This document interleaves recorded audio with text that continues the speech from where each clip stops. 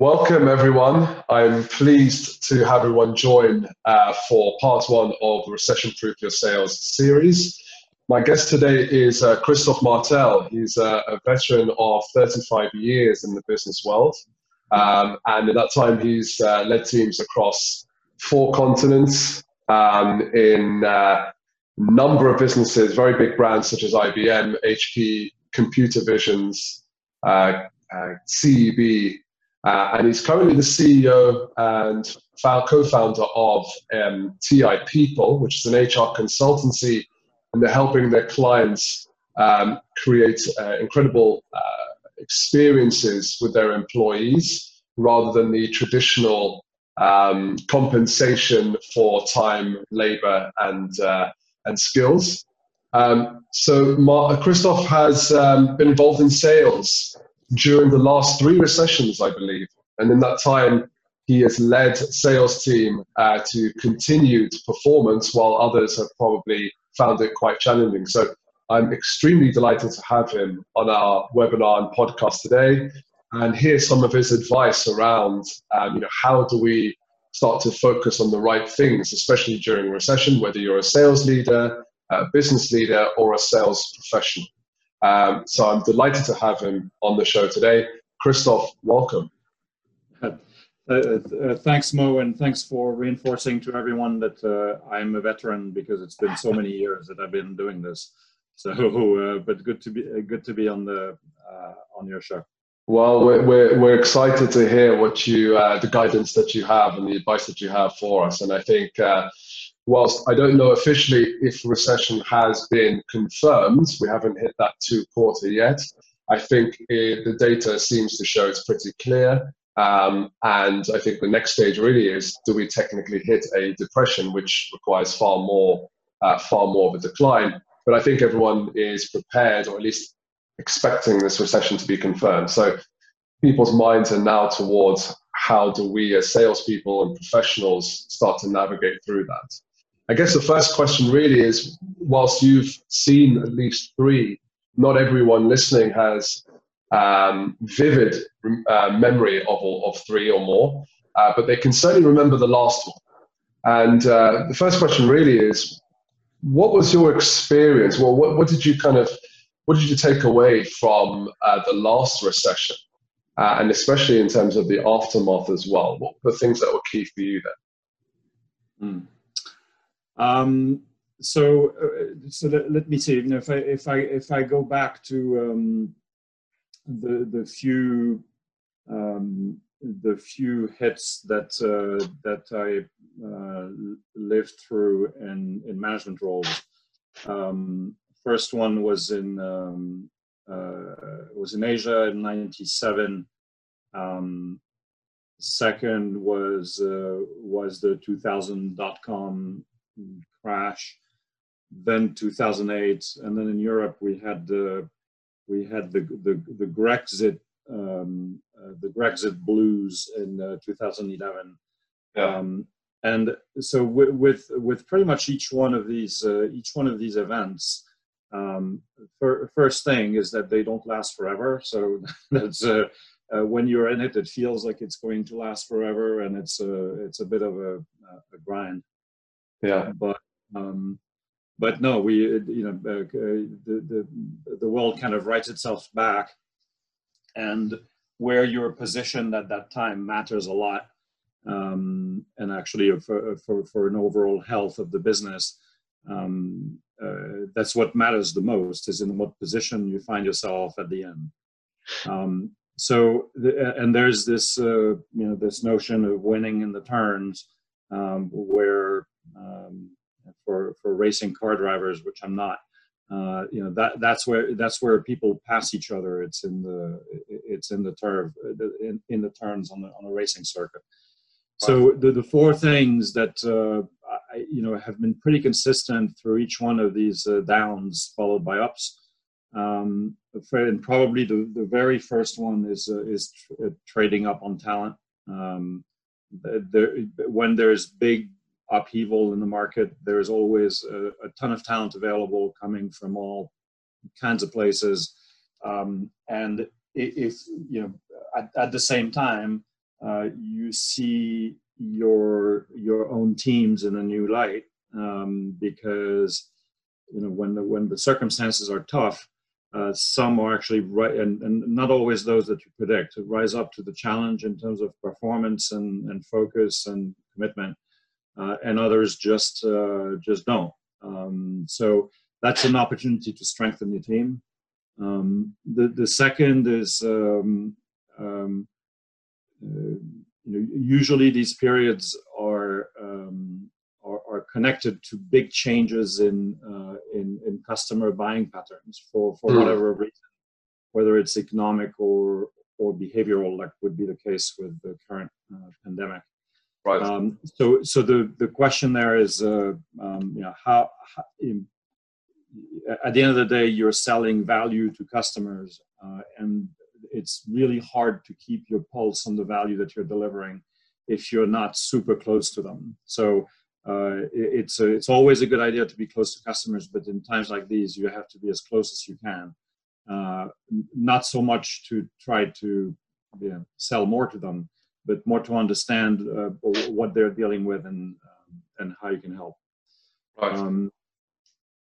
Third one is a value proposition question, where whatever goes in good times, wherever the value proposition settled in good times, it may actually be, and that's what's kind of the playbook that salespeople run. In tougher times, the value proposition actually may not be playing in the same way, and that you need to kind of iterate your value proposition until you find a good fit to these new conditions. And that's something that is not really for the product organization to do. I mean, they need to be involved, but it needs to be led by the sales team. Because sales team is really the organization in the company that is in constant contact with customers and has those insights. Right. And then the final one is, again, in good time, when things are running, there's always a ton of bureaucracy that kind of creeps up on everyone. In bad times, you don't have time for too much of that. And so there's a job which is to kind of protect your sales team from the rest of the organization that tends to, when you're on the back lines, if you're not exposed to the mayhem in front, you actually don't see that things have really shifted, and so you continue doing what you're used to doing. So usually the support functions, for example, don't know how much pressure the frontline guys are under. And so one job you have to commit to is to protect them from the rest of the organization, at least during the times where they need to be protected. So these would be the four.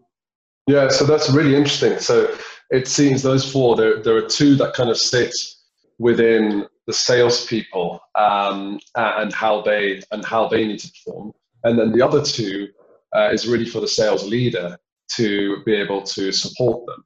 So maybe if we start with the two that really are for the salespeople, which is getting as close as possible to your buyers, and number two, which is the value proposition. And it sounds like you can't really do the value proposition if you're not close to your buyers, because you want to understand what that value proposition is. So how should salespeople go about doing that? Because it's very easy to ask them to get close to the buyers, but a lot of them either don't know how to, or they attempt to do that, and they probably do it quite well, but they don't translate that into an adaptation of their approach that's going to help them improve sales. So how do you see some of the best sellers doing? Well, first of all, there's a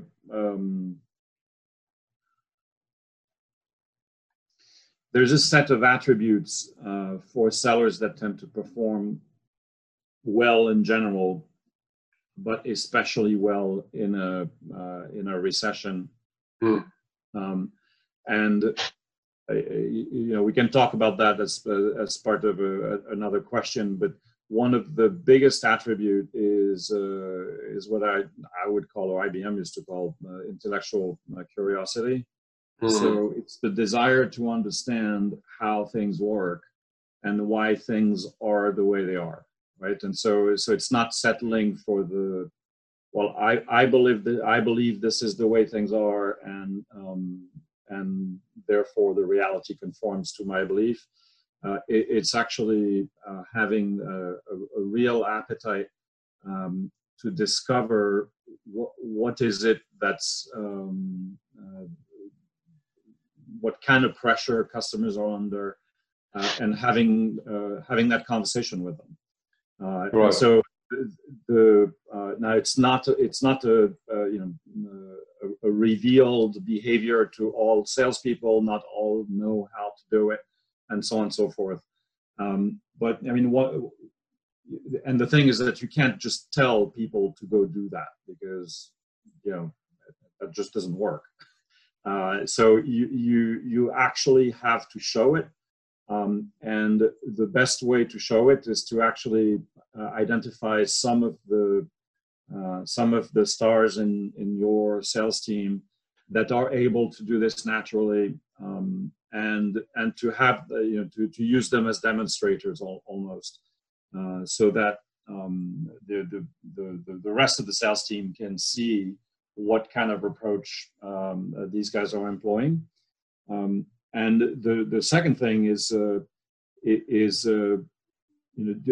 during a time like this, there's a ton of noise, right? So in other words, on 100 customers, where in good times you're going to have a pretty consistent pattern of needs and expectations, et cetera, et cetera. In a recession, actually, the spread from across the spectrum of needs and patterns is much bigger. So it's hard. The signal to noise thing is harder to do. And what these star sellers are able to do is to differentiate the two and to know where to run. And so what's pretty effective is to actually use them to crystallize the story for the rest of the sales team about what is unfolding in the market. So in other words, to say, well, here are some observed customer behaviors, here are some observed patterns of needs that they're revealing, and here's what it means, and here's what it means for everyone. So that these few thought leaders, if you will, in your sales team, you can amplify their discovery, their messages, and kind of capture the rest of the sales team with it. So how do you, what do you see as the best ways to get those either top performing sellers or those who conduct or get closer to the buyers a lot better than others? How do you get them to share those insights, and certainly valuable insights that differentiate between the noise and something that's truly valuable? The best way to share is actually on well, there are two. There's a job for the sales leader to be close enough to these guys, and to, when I say close enough, it's also be out in the market, right? To kind of extract that narrative from them and from the signal that you receive as a leader, and to establish that narrative internally and reinforce it through broader communications, or even individual discussions with frontline managers, or whoever it is. At the end of the day, there is a story that runs on the sales floor, and the job of the leader is to shape that story based on the inputs that you get both from the markets and from the star sellers. So the story itself, kind of ends up reinforcing, establishing context. As far as changing behavior, so having people that were used to selling a certain way and now shifting to a new one, the best way I found is to actually have, for lack of a better word, deal clinic type gatherings, where you put 1 or 2 star sellers and then, I don't know, 10 or 12 who are just run of the mill or new or whatever, and you basically go through opportunities, not star seller opportunities, but those from that are on the table for the rest of the sales team, and have the team brainstorm for 5 to 10 minutes around, what's happening, what have you heard, what questions have you asked, where are you going next, and so on and so forth. And it both reinforces the fact that, we're all in this together, but also starts propagating this way of approaching the market in a way that's more viral than if you try to institutionalize it too much. Right. And those deal clinics, I'm aware of those because we used to do that a lot, especially when we were working together. Yep. And they were incredibly helpful. I think for some of the sales leaders on the podcast right now, they're probably asking, well, how often do we conduct such deal clinics? And obviously that will depend on the sales cycle, and there's a proportionality to it. But how often would you say is the kind of the right balance to do it? Yeah, I mean, I would say that for first of all, these things can't be too long, right? Because the math of it mean that you're gonna how to say, if you put 30 people in a clinic and you try to spend a good 5-10 minutes per deal, then you're going to have a bunch of people who are going to be left out in the dust, and you can't keep people for more than an hour really into a room for this kind of activity. Right. So what worked best was less than 10 people, of which maybe 5 or 6 come in with a deal, and we spend 10 minutes on each. Everyone brainstorms. You can do that once a week is probably a minimum, but it's probably better if you can do more. So twice a week is probably a max. And it can be. And what worked best is to do this across teams. So in other words,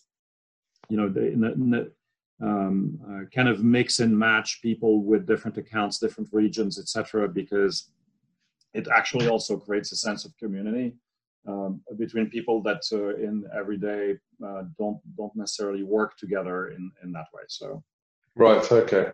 And I want to dig into just the final part in terms of that getting close to the buying behavior, because it's such a critical thing, and I'm sure there are a ton of sellers who are just asking, just thinking, well, what if I can't rely on some of these other salespeople in my team, and especially with the pressures of hitting quota during such tough times. It almost sounds like you're describing a trait, which is intellectual curiosity. But I think a lot of people want to have some kind of framework or some kind of idea of how could they easily start to understand the buyer's process. What kind of questions should they be asking their buyers, or what kind of cues or signals should they be looking out for from their buyers? Well, I mean, that all depends on the selling methodology, but I think what becomes a little bit of a routine sales process in good times needs to shift a couple of gears up in bad times. So there are always pretty consistent questions that you can ask your sales team to try to push them on the right tracks when they're in front of a customer. So, for example, I've had many conversations with sellers where if you asked, okay, they're going to buy your widget A, whatever it is, what are they going to do with it? And you'd be surprised at how many actually would say, well, we didn't have a very clear answer. Well, they're just going to use it. But what do you mean they're going to use it for what? Like to accomplish what job? And often the answer there is too shallow. And it's never a good thing in good times, but in bad times, it's very unforgiving, where if you don't know what the customer is going to do with what you're selling to them, then the customer probably doesn't know either, unless you're very lucky. And Right. if they don't know, it's going to be very difficult for them to justify to themselves, even as good protector shareholder value, or to their internal organization, the investment. So what are they going to do with it? What could they do without it? So in other words, if they don't have it, are they going to, what happens? Do they get fired because this is absolutely necessary to them doing their job, or frankly, no one would know? And and there's always a range of answers between the no one would know and they're going to get fired.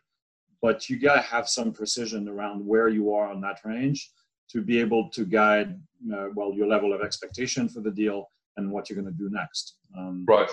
So then, and trying to put a dollar figure on it is a good idea, right? So you have the,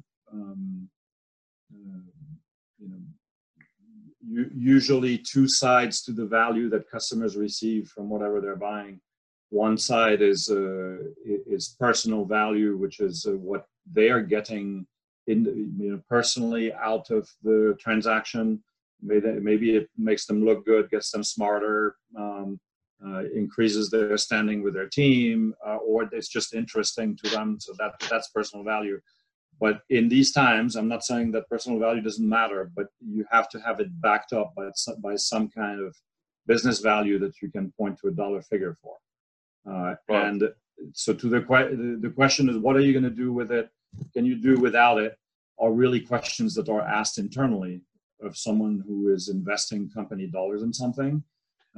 And personal value doesn't come into play in that question. What you have there only is, well, this is what it's going to help us do for the business. And by the way, this is how many dollars we're talking about in terms of impact. Right. And then there's the question of, are these real P&L dollars, or are they dollars in 5 years? So, real P&L dollars is stuff that, we're going to save you, this widget is going to save you money. Well, it's actually going to save you money in your current fiscal year exercise, and you're going to, you're going to spend 100 and you're going to get 150 back within the year. That's a really powerful value proposition in a recession. Fake money is this is going to improve your productivity over the next 10 years. So in other words, it's really projected dollars for the long term, which in times of recession, unless you're aligned with some very strategic objective, is unlikely to punch through. These questions actually end up activating the intellectual curiosity muscle for sellers, where if they want to be able to answer these questions they have to ask, and they have to get into it with clients in a way that's very truthful, and kind of like let go of the mask of I'm a seller and I'm trying to sell you something that I'm not sure what benefit it really provides to you. To one of, well, let's have the conversation about what that benefit is, how much value it represents in this context, how fast, et cetera, et cetera. Okay, so that's really interesting.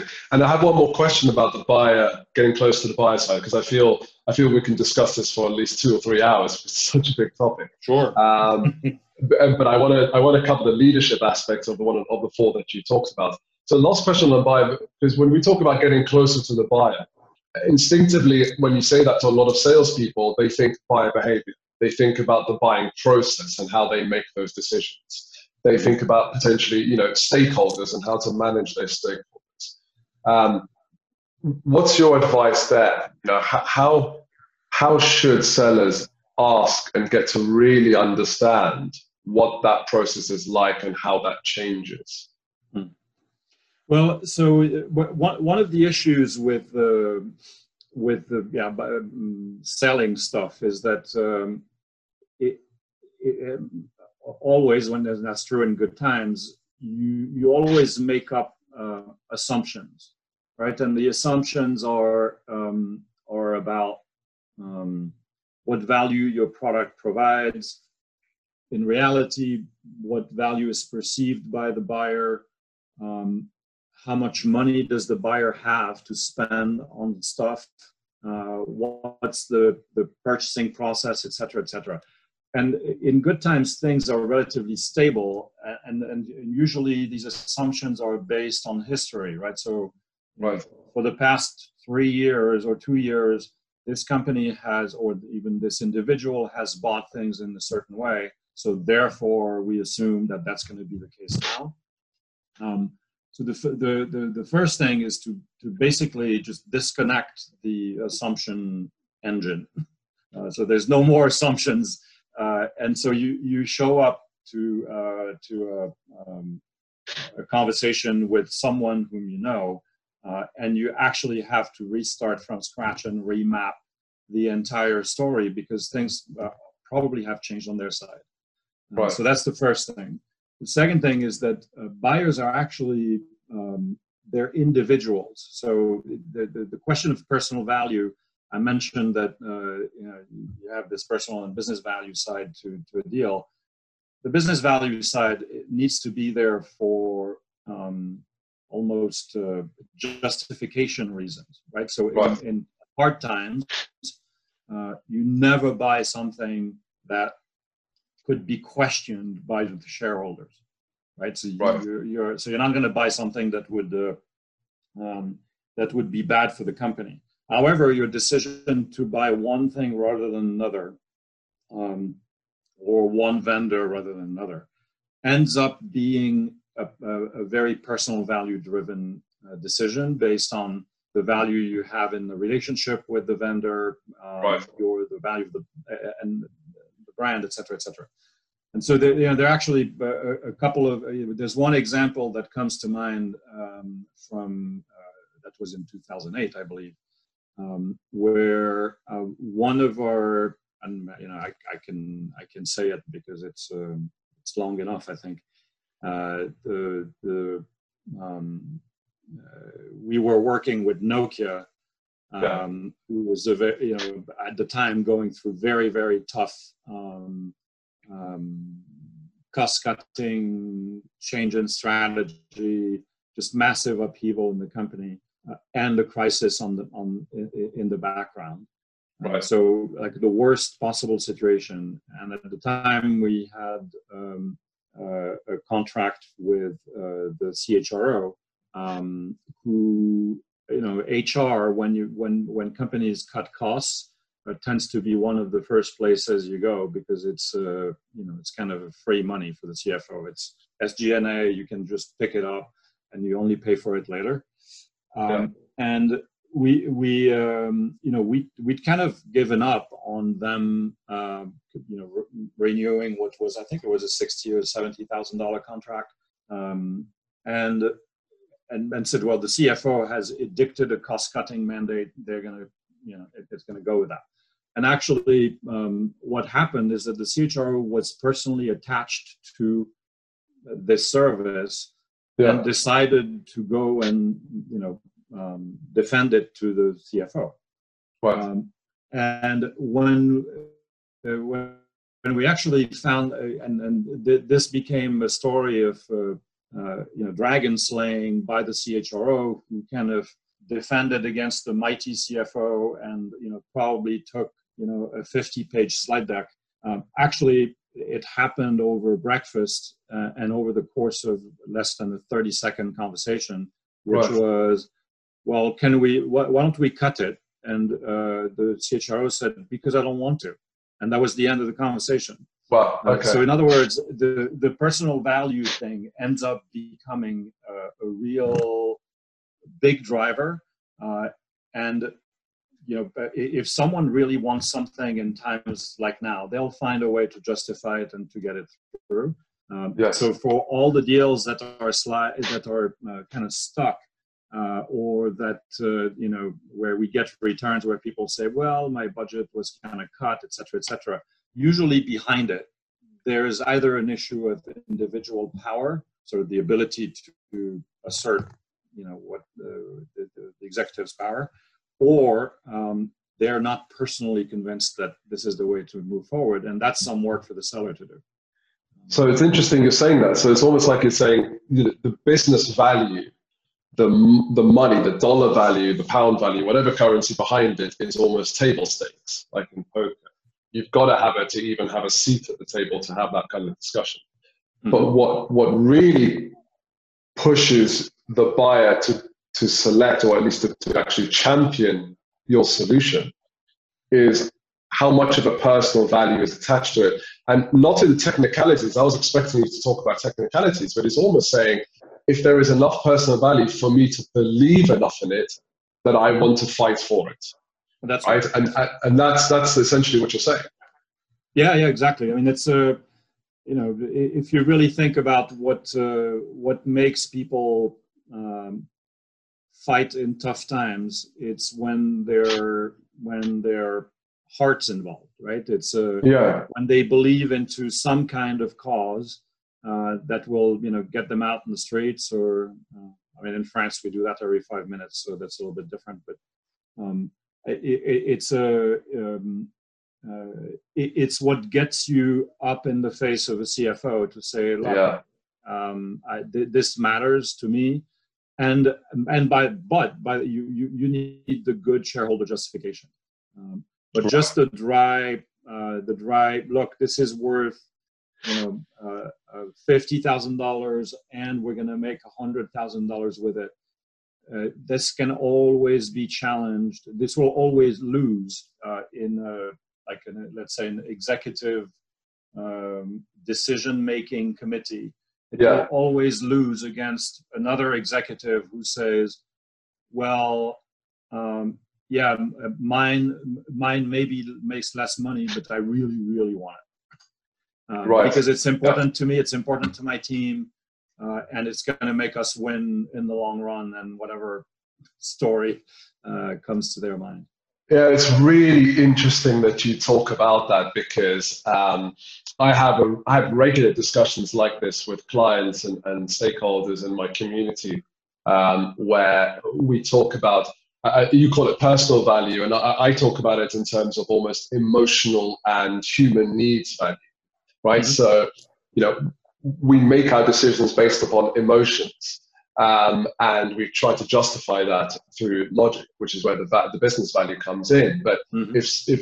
if you've aligned your solution, or at least the benefits of your solution, to a deep-seated human need that person has, and it could be one of 6 to 8, depending on which framework you use.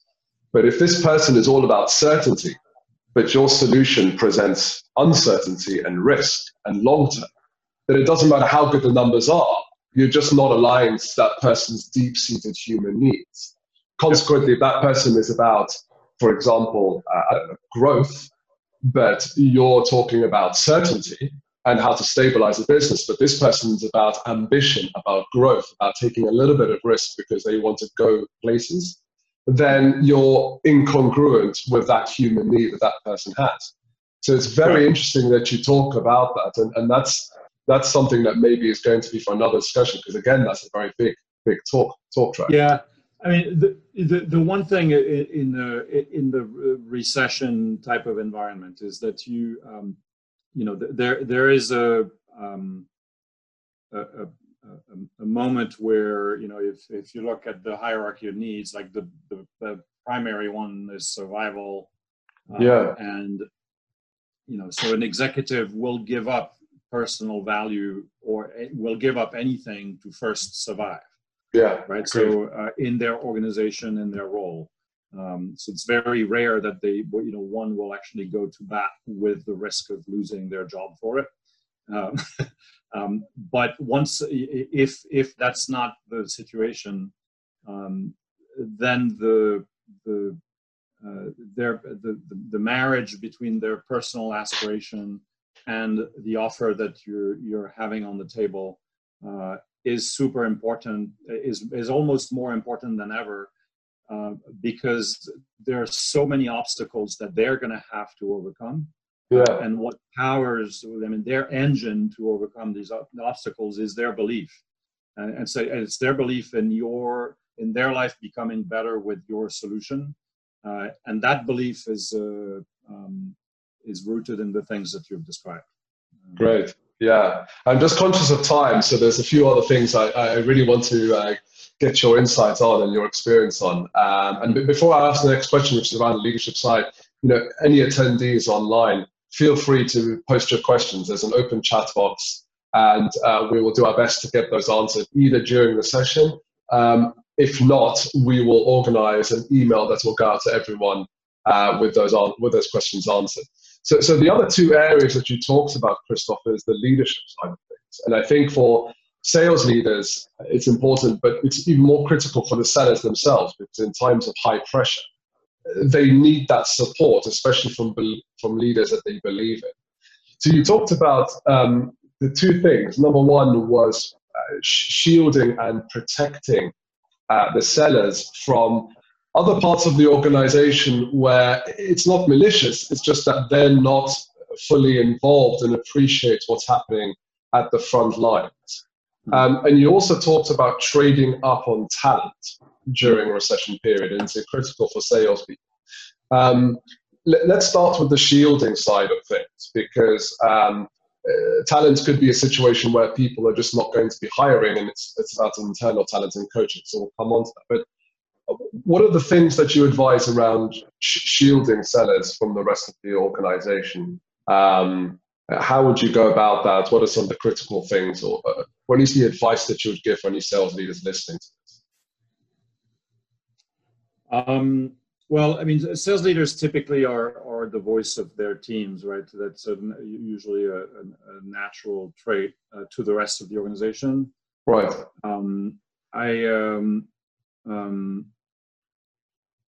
And actually, in good times, you'll find that sales teams tend to have a special place on the corporate chessboard, in that they're really the motor of the company, right? So they're important to get right.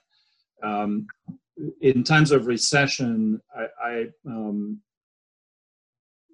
it's relatively easy to make the case to the executive committee that the sales team needs to be protected at all costs. Right.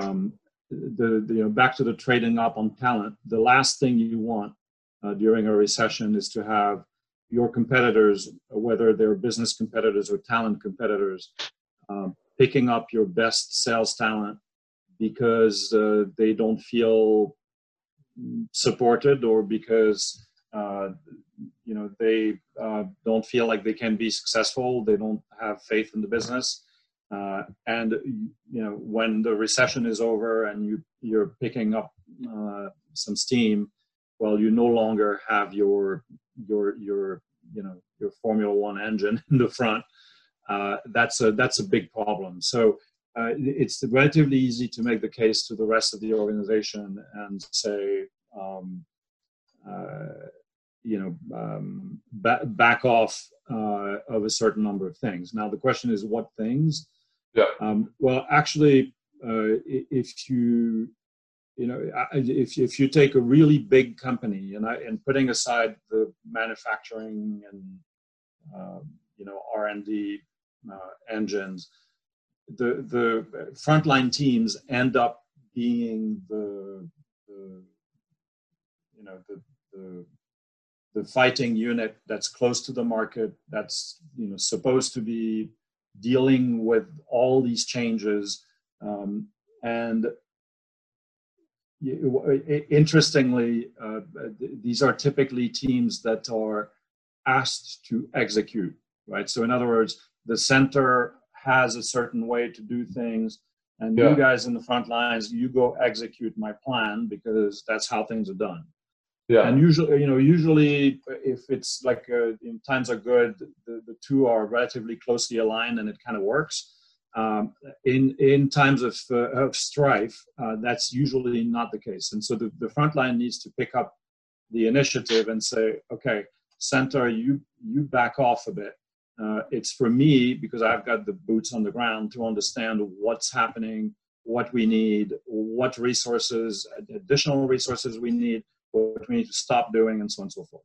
And so one of the ways that you can do that is first give people a voice about that. Like, most sellers are actually relatively disciplined and, say, well, that's the way we do things in this company, even if it's silly. And this is a time to say, well, guys, let's look at what we're doing right now. And are there things that we could completely remove from the picture because they're just consuming a bunch of your time or your energy at a time where you need all of it to be customer facing? Are there ways of working that are getting in the way? So unnecessary reporting burden, unnecessary matrix type of burden, because in modern organization there are plenty of ways for things to get lost. Holding back on any super long-term projects. So if you have like big transformation thing that's running, just say like push it out so that you can focus on the task at hand. And so there's actually great benefit in giving the sales team a voice and telling them, look, let's discover together what's the right way of working for this environment that maximizes the time that you spend with customers and minimizes the time that you spend doing stuff that's not immediately useful. So just to be clear, you're not saying that the company should forego R&D in the long-term project. It's just more sales involvement in those things. If they have it's saying that if you think about HR, IT, marketing, all these support functions have to acknowledge the fact that things have changed in the front line, to tell them where to back off. And for that, it's the sales leader should be the voice, but the people who actually write that story are the guys in the front line.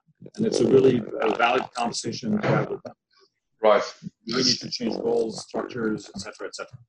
Right. That's interesting. So the sales leader really must have the courage and almost the strength in order to be able to create that pushback in a professional way and to almost reassess, how is time being spent by the team, and where they're being involved in certain things, and is that really conducive to core vital activities, especially during recession. Yeah. So we talk quite a lot about what to do and what to focus on. Let's go to the opposite, which is, what are the things that you advise to avoid doing? Like, because a lot of the people joining this podcast and going to be listening later on, a lot of them are probably doing things that, in your experience, are time drain, and we really want to be able to give them some advice about what are the things they should stop doing because they're not going to actually help them. So that's actually, it's difficult to generalize on it because it really depends on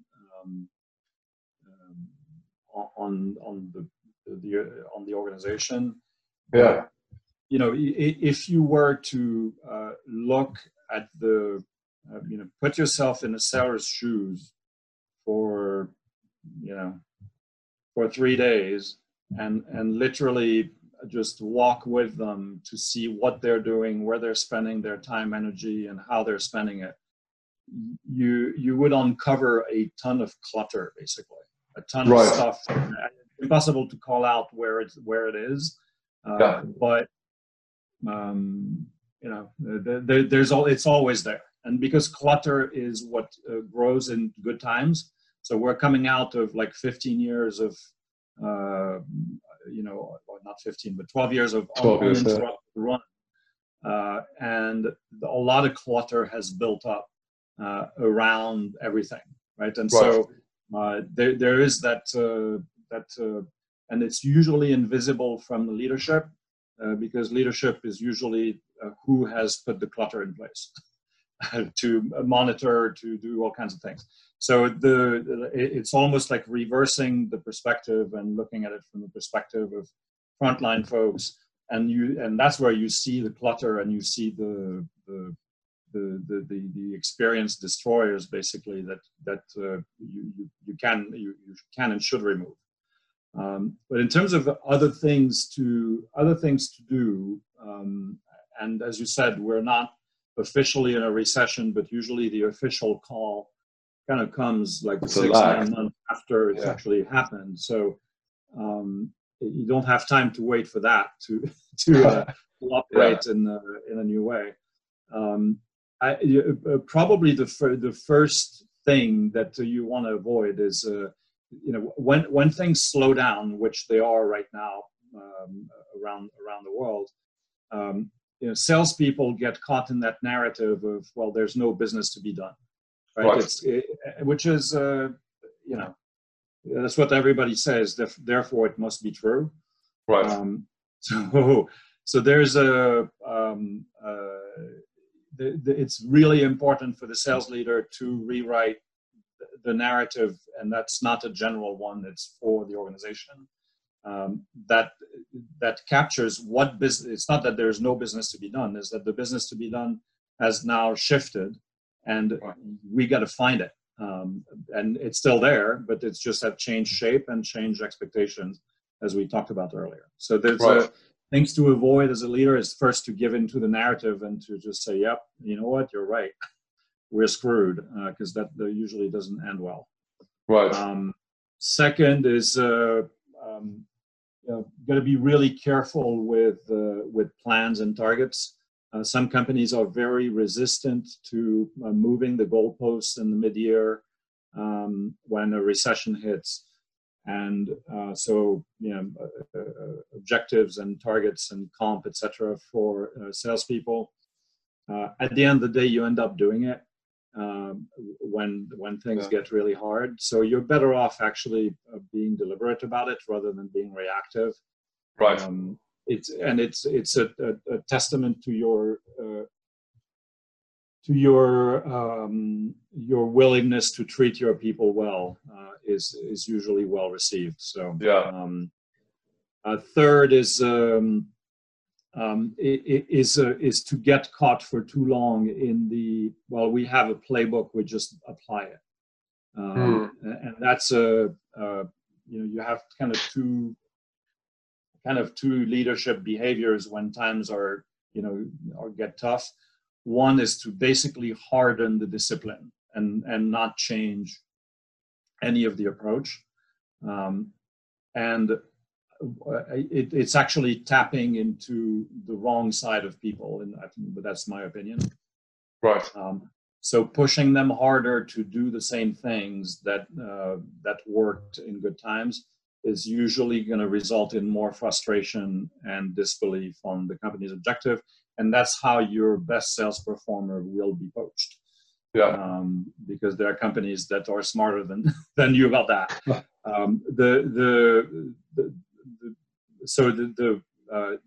The other approach is, it is actually time to empathize with the sellers that are in the front line, understand what they're going through, and kind of create a new narrative that they're co-creating, really, so that you're doing that together and they're actors of it. That's a much better approach to adapt to this type of situation.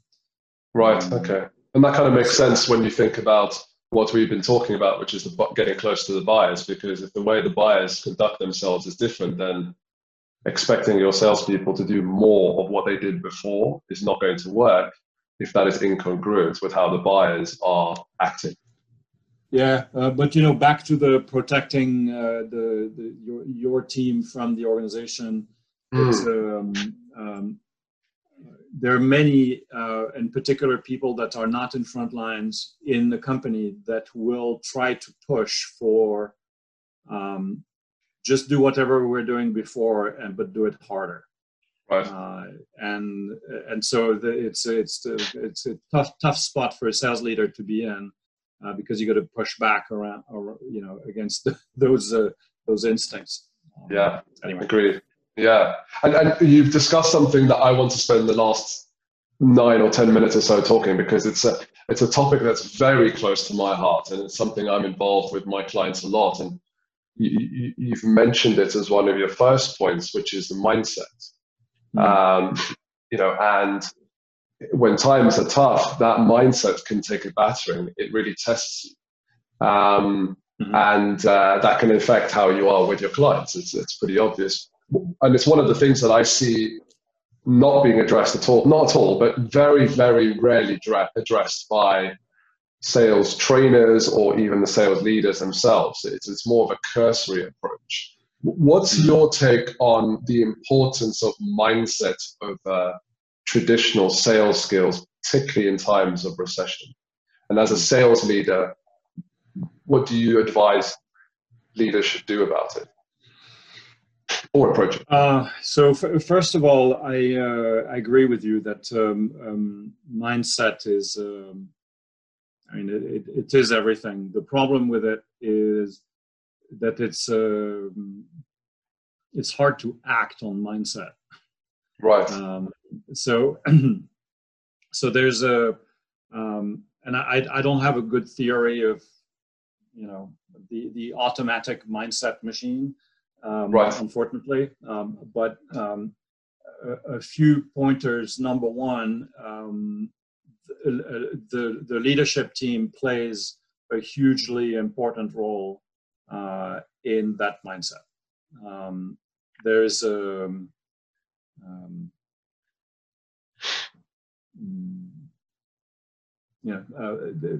everyone in the front line is watching what leaders do, right, when times are tough, right? And when I say leaders, it's basically the management team in any frontline organization. And they don't necessarily look at one leader in particular. They look at the behavior of the leadership group. Right. And the first thing they look at is how much faith do they have in the business, right? And it's something that like dogs will sense everything that in you, like the fear or the whatever. Well, people will sense if someone doesn't actually believe in the business, and they'll sense it before they know it. And that sense ends up translating into a subtle shift in their mindset of, well, it looks like maybe they're not so sure that we're going to, pull through in this recession. And therefore, maybe I'm not so sure. And that's when things start, right? So that's the first thing. And when they look at the group of leaders, what's really interesting is that it only takes one of, let's say you've got 20 leaders in a group. Leaders, managers, whatever you call them. They will, if one of them breaks the line, it will immediately, everyone will kind of realize that that's the case, and it becomes literally a breach in the collective mindset that right. they're being asked to uphold. And if the management team is not upholding it, then it all goes to ground. Right. Okay. So it's a that's probably the first thing. The second is mindset ends up being the it's a state, right? It's how you see yourself in a certain situation. That is the result of whatever experience you have of when you're getting your work done as a seller. Right. So you talk to customers, you talk to your colleagues, you can talk to managers, basically, that's kind of it. And your experience when you do these things will actually dictate your mindset. And then your mindset will then, in turn, feed your experience, right? So there's that loop of the things that you actually do and how you feel about them. Right. And so the how you feel, you can't, besides what I mentioned, which is kind of that mirroring mindset of leaders, is maybe the one thing you can do as a leader. But the best thing you can do is to get after what is it that people are doing. And so it goes back to the beginning of our conversation about what kind of conversation do you have with customers? If what you're doing is banging on their door every day to say, I have one more discount for you, sir. Yeah. Your experience as a seller is going to be pretty poor. Because you're going to feel like you're adding no value and you're not being successful. Your mindset is going to suffer, and then you have a bit of a downward spiral. So if you're able to help your sellers understand how to have a good experience as an individual selling in a recession, which means that's intellectual curiosity, being like brutally honest with customers about what they're going through, what you can do for them, and so on and so forth. Right. Then their experience becomes better, and then they believe more, and the whole collective mindset starts shifting. Interesting. Okay. So So we're talking about leaders basically setting an example, and because at the first level people look to their leaders for that support, especially during a recession. So that's the first thing. And the second thing, it also affects in terms of mindset, it affects their approach, where if they are approaching their buyers in the wrong way and use the example of discounts, that is not exactly a great experience for the seller or the buyer. And actually that sets the wrong mindset, which is more of a restrictive mindset, right? Rather than an abundance mindset or mindset focused on actually giving value. Now you're almost kind of degrading value if you're going down the discounting route. That's right. So in a way, it's being focused on the experience that your sellers have of selling in this environment, and enabling them with what we talked about at the beginning of the podcast. With the basically the right approaches, and helping them find the right approaches so that their experience is a good one. And if their experience is a good one, their mindset is going to be up there. Okay. So just in the last 2 minutes then, I know you said you don't have a theory in terms of the mindset, but you talked about leaders setting the example. How do you as a leader make sure that your mindset is in the right frame and the right emotional state? Even though as a leader, you're privy to more information and you might be feeling those things. So I remember you and I discussed this before when we went, but you can't show that. So how do you set yourself in the right mindset? Well, so it's interesting because you're a leader in a recession, regardless of whether it's sales leader or other kind.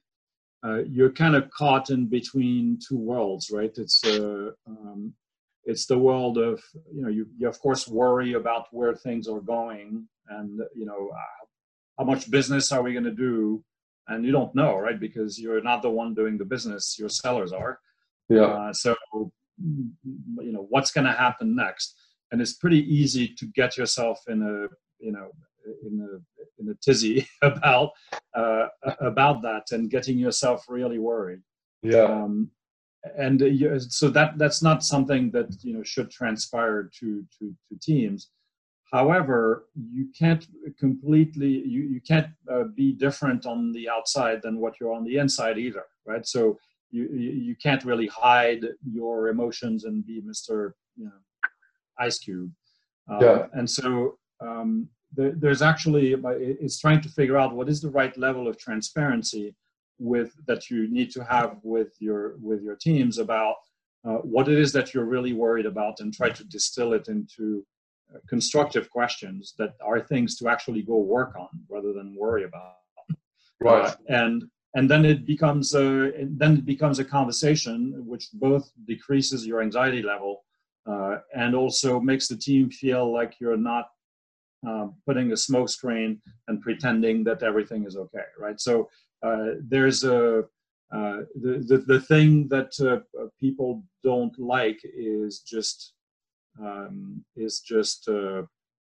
worry. However, problems are things that people can deal with, and that you can deal with as a team. And the fact that you share what these potential problems are, obstacles, etc., and that you're trusting your team to help, figure it out, actually becomes a really positive thing. So that's really interesting. So if I understand what you're saying correctly, it's about being genuine and not saying that nothing is going wrong or that it's not going to be challenging or tough times, but it's almost turning people's focus away from the fact that it's a challenge or a tough time into almost a solution mode or project. How do we approach this as a project?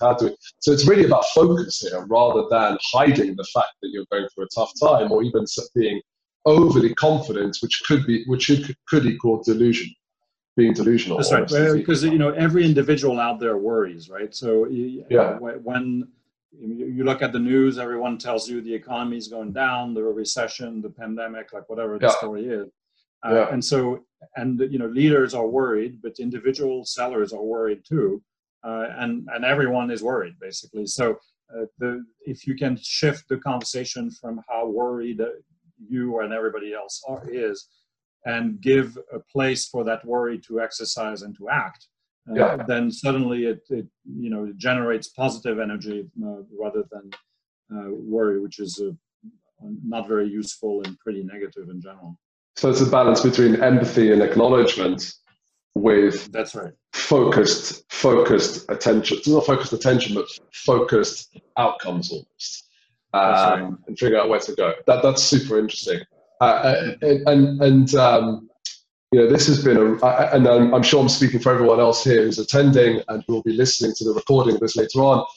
This has been a really, really interesting discussion, and you've shared some incredibly valuable points from how sales leaders should protect and serve and kind of support their sellers during a recession, but also things like getting close to the buyers, right? Not just in terms of value and personal value, but how they're starting to change their buyer processes and how sellers need to start to, not just where they need to focus, but how they need to conduct those activities as well. So this has been a super helpful and interesting podcast. And I want to thank you, Christophe, for taking the time to share your advice. And I know there are a ton of salespeople and sales professionals and even business leaders, solopreneurs who will be listening to this that would really appreciate what you've shared here.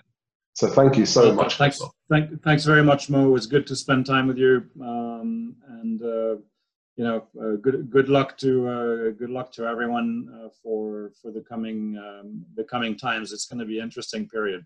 So looking forward to the challenge. Agreed. As you said, as you said to me when we were working together, how you come out, how you deal with this kind of makes or breaks how the kind of person you come out of this. That's true too. Yeah. Well, I didn't want to get all philosophical, but it's true. Well, thank you so much, Christophe, again, and best of luck as well with your own business and what you're going to be doing. Thank you everyone else for attending. Yeah, you guys have a good weekend. Bye. Take care. Thank you very much. Bye bye.